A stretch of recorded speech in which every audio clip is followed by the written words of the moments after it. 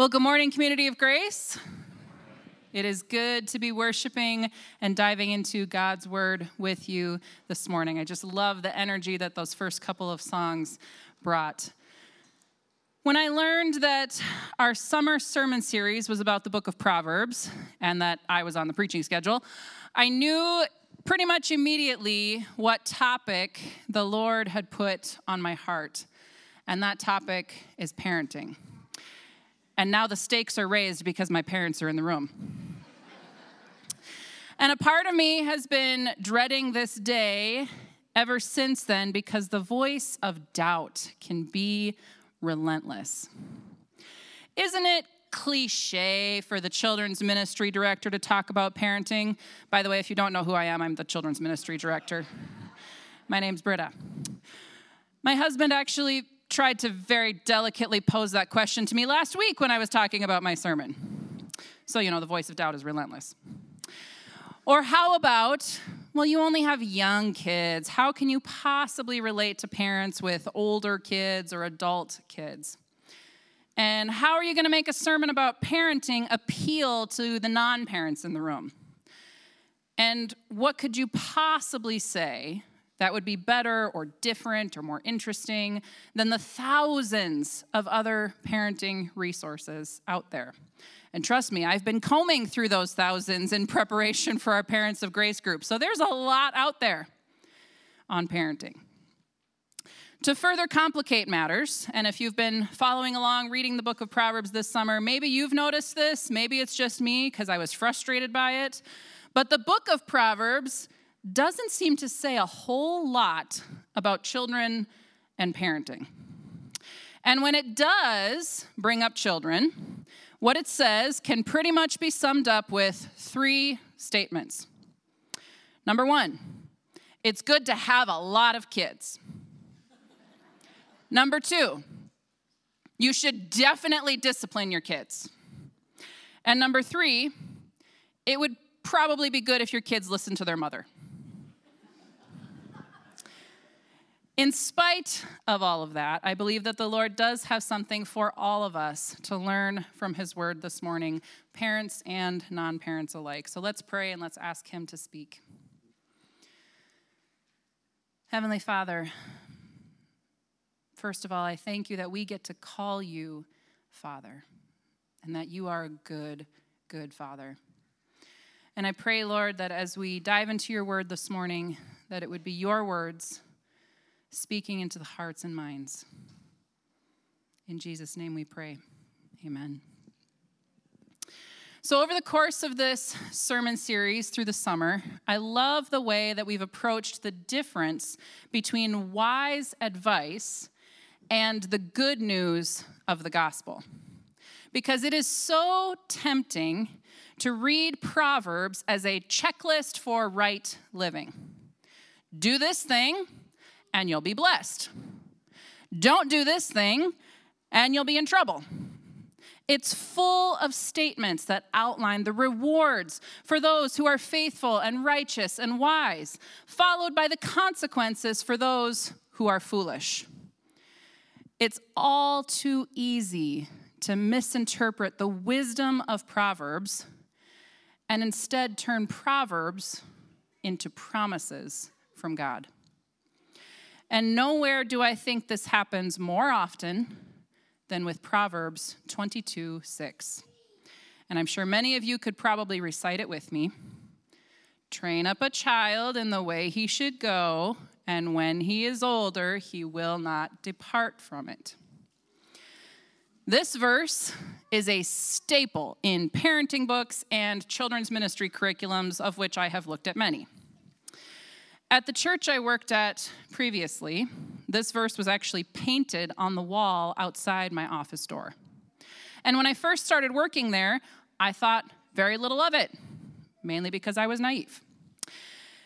In fact, at first glance, it seems like a very appropriate mission statement for anyone working with kids, whether you're a parent or a ministry worker or a teacher. Why wouldn't I want that in big, bold letters right outside my office? Well, the problem is that this statement was intended to be wise advice, but we often interpret it as a promise. It reads as an, if you do this and do it well, then this will happen kind of statement. And because it's found in the pages of Scripture, we read it as if it's a promise from God.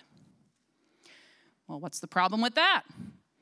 What's the problem with this proverb being interpreted as a promise? It sounds like one. It sounds pretty good. And I would suggest that the proof of the problem is in the pain. By that I mean there are many, many parents who have clung to this single proverb as if it were a promise, only to watch their children grow up into prodigals. If there is one story that I hear over and over again working in children's ministry, I get a little emotional about it, it's from grandparents who are doing their absolute most to bring their grandchildren to church and to teach them about faith in Jesus because their adult children have either left the church, left their faith, or both. And every time I hear this proverb, it's the faces of those grandparents that show up in my mind because it must feel like a stab in the heart. And I imagine the internal dialogue, that voice of doubt that's so relentless, sounds a little bit like this. Where did I go wrong? Didn't I train them well enough? Why did they walk away when God's word promised they wouldn't depart from their training? Did I not do enough to protect them from the influence of the world? Or, I thought I held up my end of the bargain, so why didn't you, God?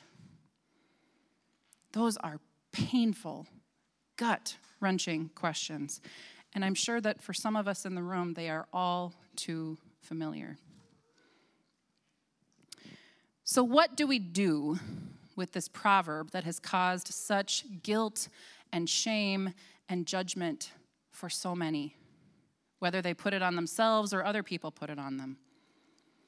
How do we look at this wise advice in light of the good news of the gospel? That's what I hope to start unpacking for us today. Now, most of the book of Proverbs is attributed to King Solomon, who was gifted with wisdom from God.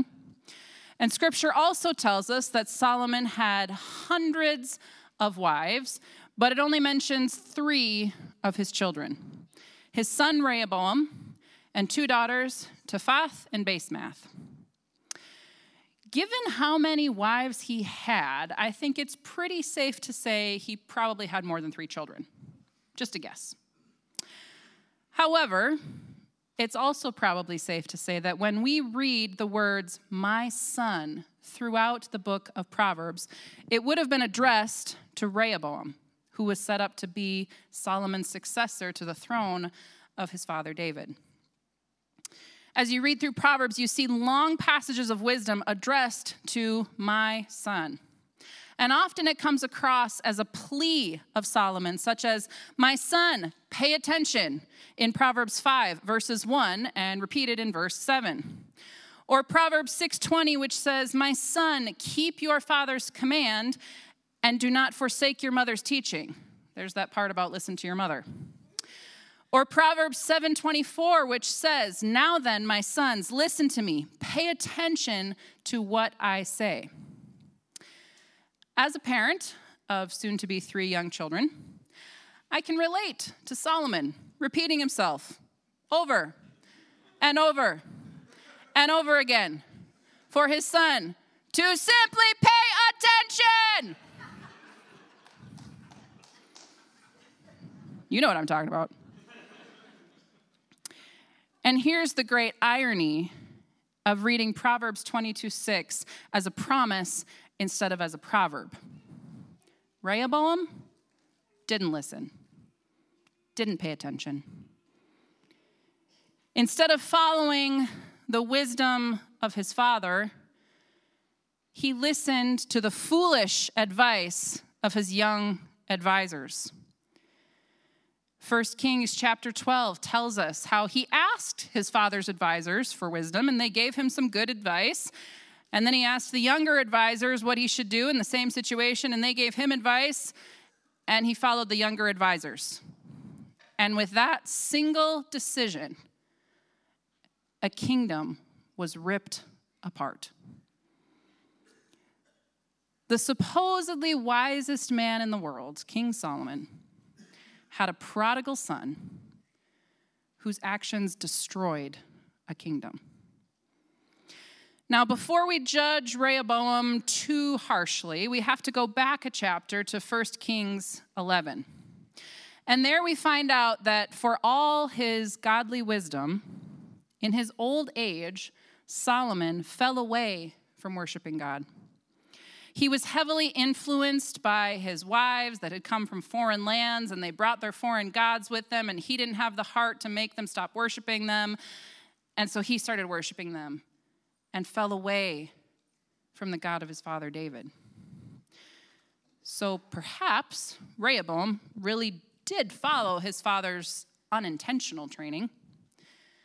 Rehoboam became a prodigal son, just as Solomon himself had become a prodigal from God. So if the wisest man in the world couldn't stay true to God, and the son of the wisest man in the world couldn't stay true to God, what hope do we have? I certainly don't claim to be the wisest person in the world. And what do we do with this proverb that feels a lot more like a broken promise? Several weeks ago, I was finishing up the last few chapters of the book that we studied in our Parents of Grace group this summer called Joining Jesus as a Family. Highly recommend. Of course, because I'm a parent, I had waited until Saturday night to do my reading. And just a quick note on Parents of Grace, if you're not sure what that is, it is an open group for parents of any age kids, from newborn to teenager to adults. That is the whole goal, is that we would rub shoulders and learn from each other with our kids being in different generations. So yes, if you have adult children, it's open for you. If you have teenagers, it's open for you. So there's my little plug for Parents of Grace, and you'll hear about that more in the coming weeks as we kick off the fall. But back to my Saturday night reading. I'm finishing up the book, and I'm agreeing with a lot of what the author says. I'm kind of nodding my head, going like, oh, yeah, that's a great idea. Oh, I really want to try this. Oh, I want to do this differently with my family. These are great ideas. This will be so great. It's always a prelude to not great things. And I'm not quite done with the book when the kids get into a fight. And Tim is out mowing the lawn, so guess who gets to deal with the fight? So I break that up, which induces a tantrum in one child. You'll notice in this story, I'm not going to name them. So I deal with that meltdown for about 20 minutes. Felt like an eternity. And then I take a deep breath. I'm like, okay, everyone's calm down. 10 minutes later, another fight breaks out. And this time, I'm like, you know what? I've dealt with one tantrum already. So this time I leave Tim to deal with the tantrum child. And I go, and I'm going to start dealing with messy room child. Now, messy room child has to pack a suitcase. You could probably figure out which one it is by the laughter in the room. She needs to pack a suitcase for a trip the next day. And I can't work in the mess. I'm up to here. I can't do it. I get so fed up with the excuses about the mess that I actually give up and I go back to dealing with tantrum child. Because I'm like, nope, can't deal with this mess. I'll go deal with the emotional mess instead. And then we try getting everyone ready for bed, and there's just more fighting, more whining, more complaining, more voices that I am done listening to for the night. And I just explode like a ticking time bomb, and it's not pretty, and my kid goes running away crying, and I feel awful. And immediately after that, I went and I sat by myself in the living room, And I just cried and cried and cried. And I thought about calling my own mom because I needed a parent in that moment. The voices of guilt and shame just pounded through my head with endless questions. Why won't my kids listen to me? Where did I go wrong?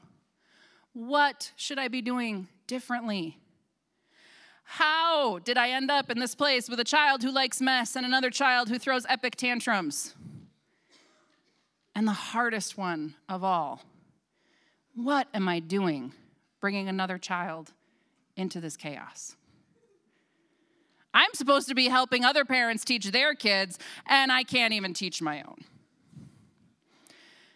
And if I had to guess, I don't think I'm the only parent in this room who has asked themselves questions that sound a lot like that. But in that moment of guilt and shame and snot all over my face, another familiar, quieter voice whispered to me. And this is what he said. I have children who don't listen to me either. I have children who don't listen to me either. And that simple statement reminded me that I am not alone in my parenting journey, and neither are you.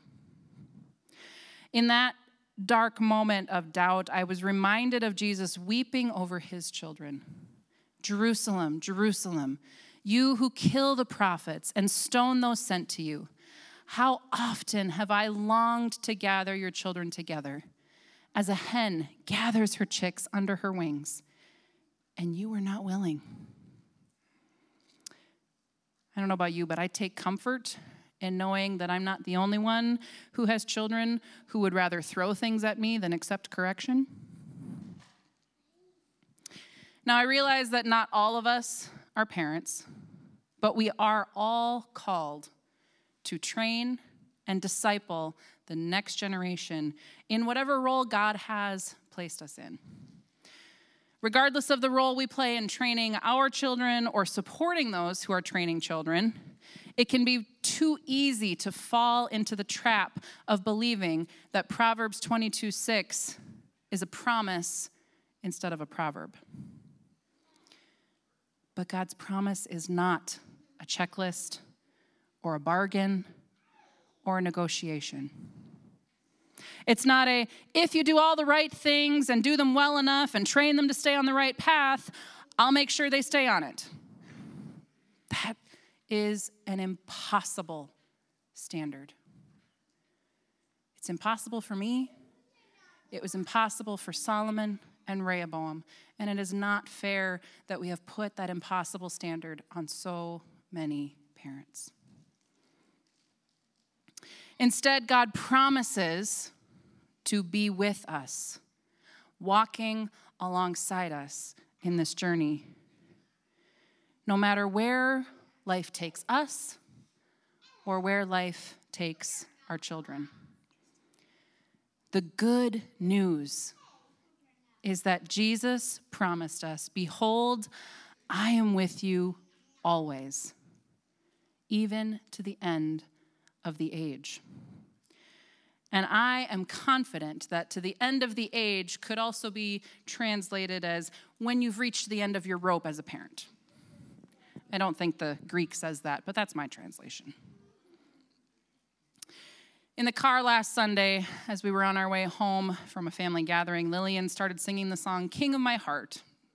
I hadn't heard it in church in a while, and I think it was just stuck in her head. And she got to the bridge as she's singing, which says, you're never going to let me down. And it repeats over and over again. So I got to thinking, and I said to her, what do you think those words mean?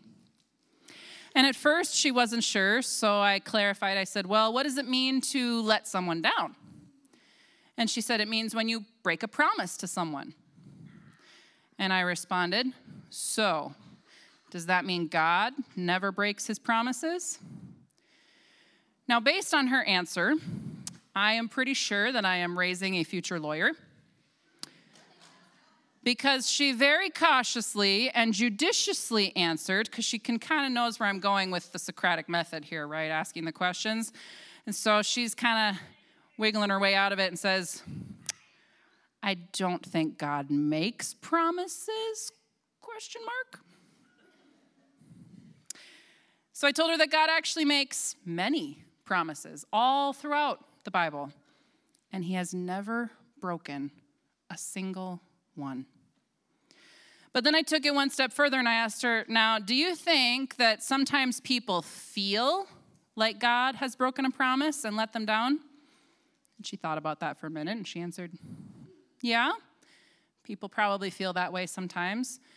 Maybe because God answered them differently than what they were hoping for. So I used the example of how, sometimes Dad or I will say no to something that she was hoping for a yes, but usually it's because we have a good reason. And the frustrating part to her is sometimes she doesn't get to know the reason. And that's why our relationship as parents and children has to be built on trust. Now, I want to interject a little story here about trust that I wasn't planning on, but our family was at the state fair on Friday. And if you've ever gone to the state fair with kids, you know how tiring that is.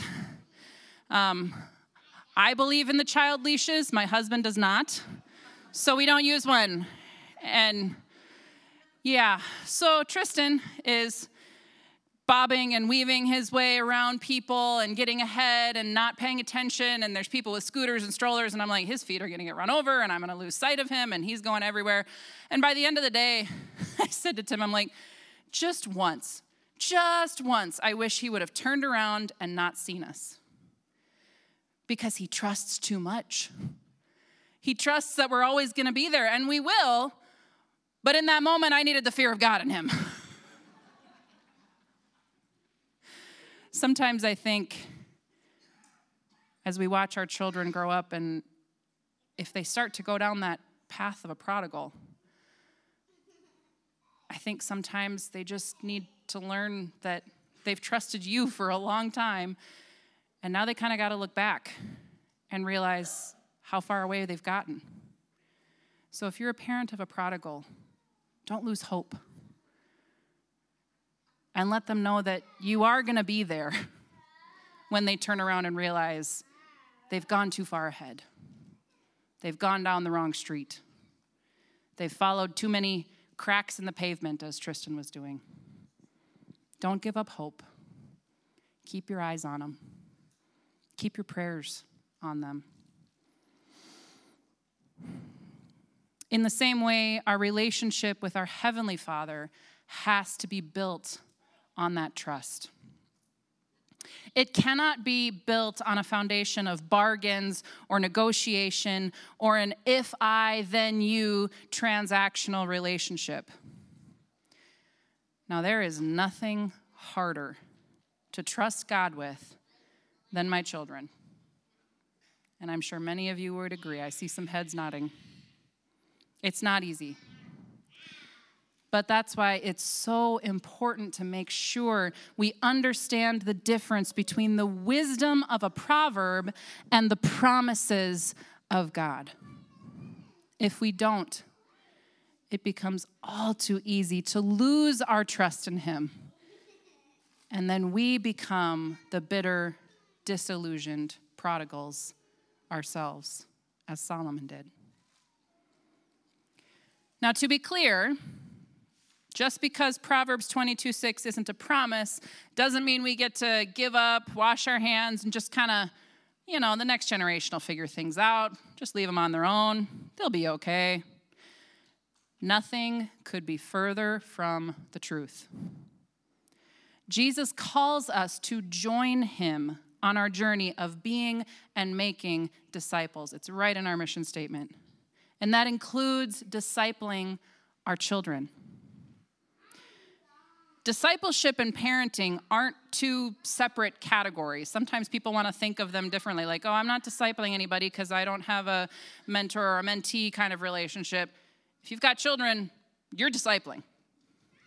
Parenting is just a term for a specific kind of disciple, your own children. And the wisdom of Proverbs is still true. Training children to walk on the path of faith is wise advice given to us in God's word. And that wise advice does call us to take intentional action. But we just need to remember the difference between the proverb and the promise. The promise is that he will never leave you nor forsake you. And that promise is just as true for you as it is for your children. Early on in our Parents of Grace study this summer, someone shared the statement, God has no grandchildren. And that hit me. God has no grandchildren because his promise for you as a child of God is the same promise he has given to your children as they are also his children. He is holding them. He is holding them. And you can hold on to him and hold on to his promises for you and every generation that follows after you. Let's pray. Heavenly Father, I am so grateful for your promise that you will never leave us, that you are walking alongside us, that when we stray and get too far ahead, that you are always there, just waiting for us to turn around and find you again. Lord, I pray for all of us in the room who are raising children, and some of us are in the trenches with young children, and some of us are in the even deeper trenches with teenagers, and some of us have watched our children grow up and grow into faith, and others walking away. And you are holding each one of our hearts in all of those circumstances.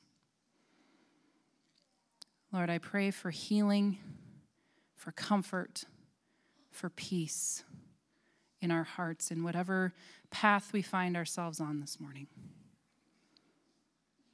And it's in the name of your holy and precious Son, Jesus, whom you gave up for us to bring us safely home, that we can pray all these things. Amen.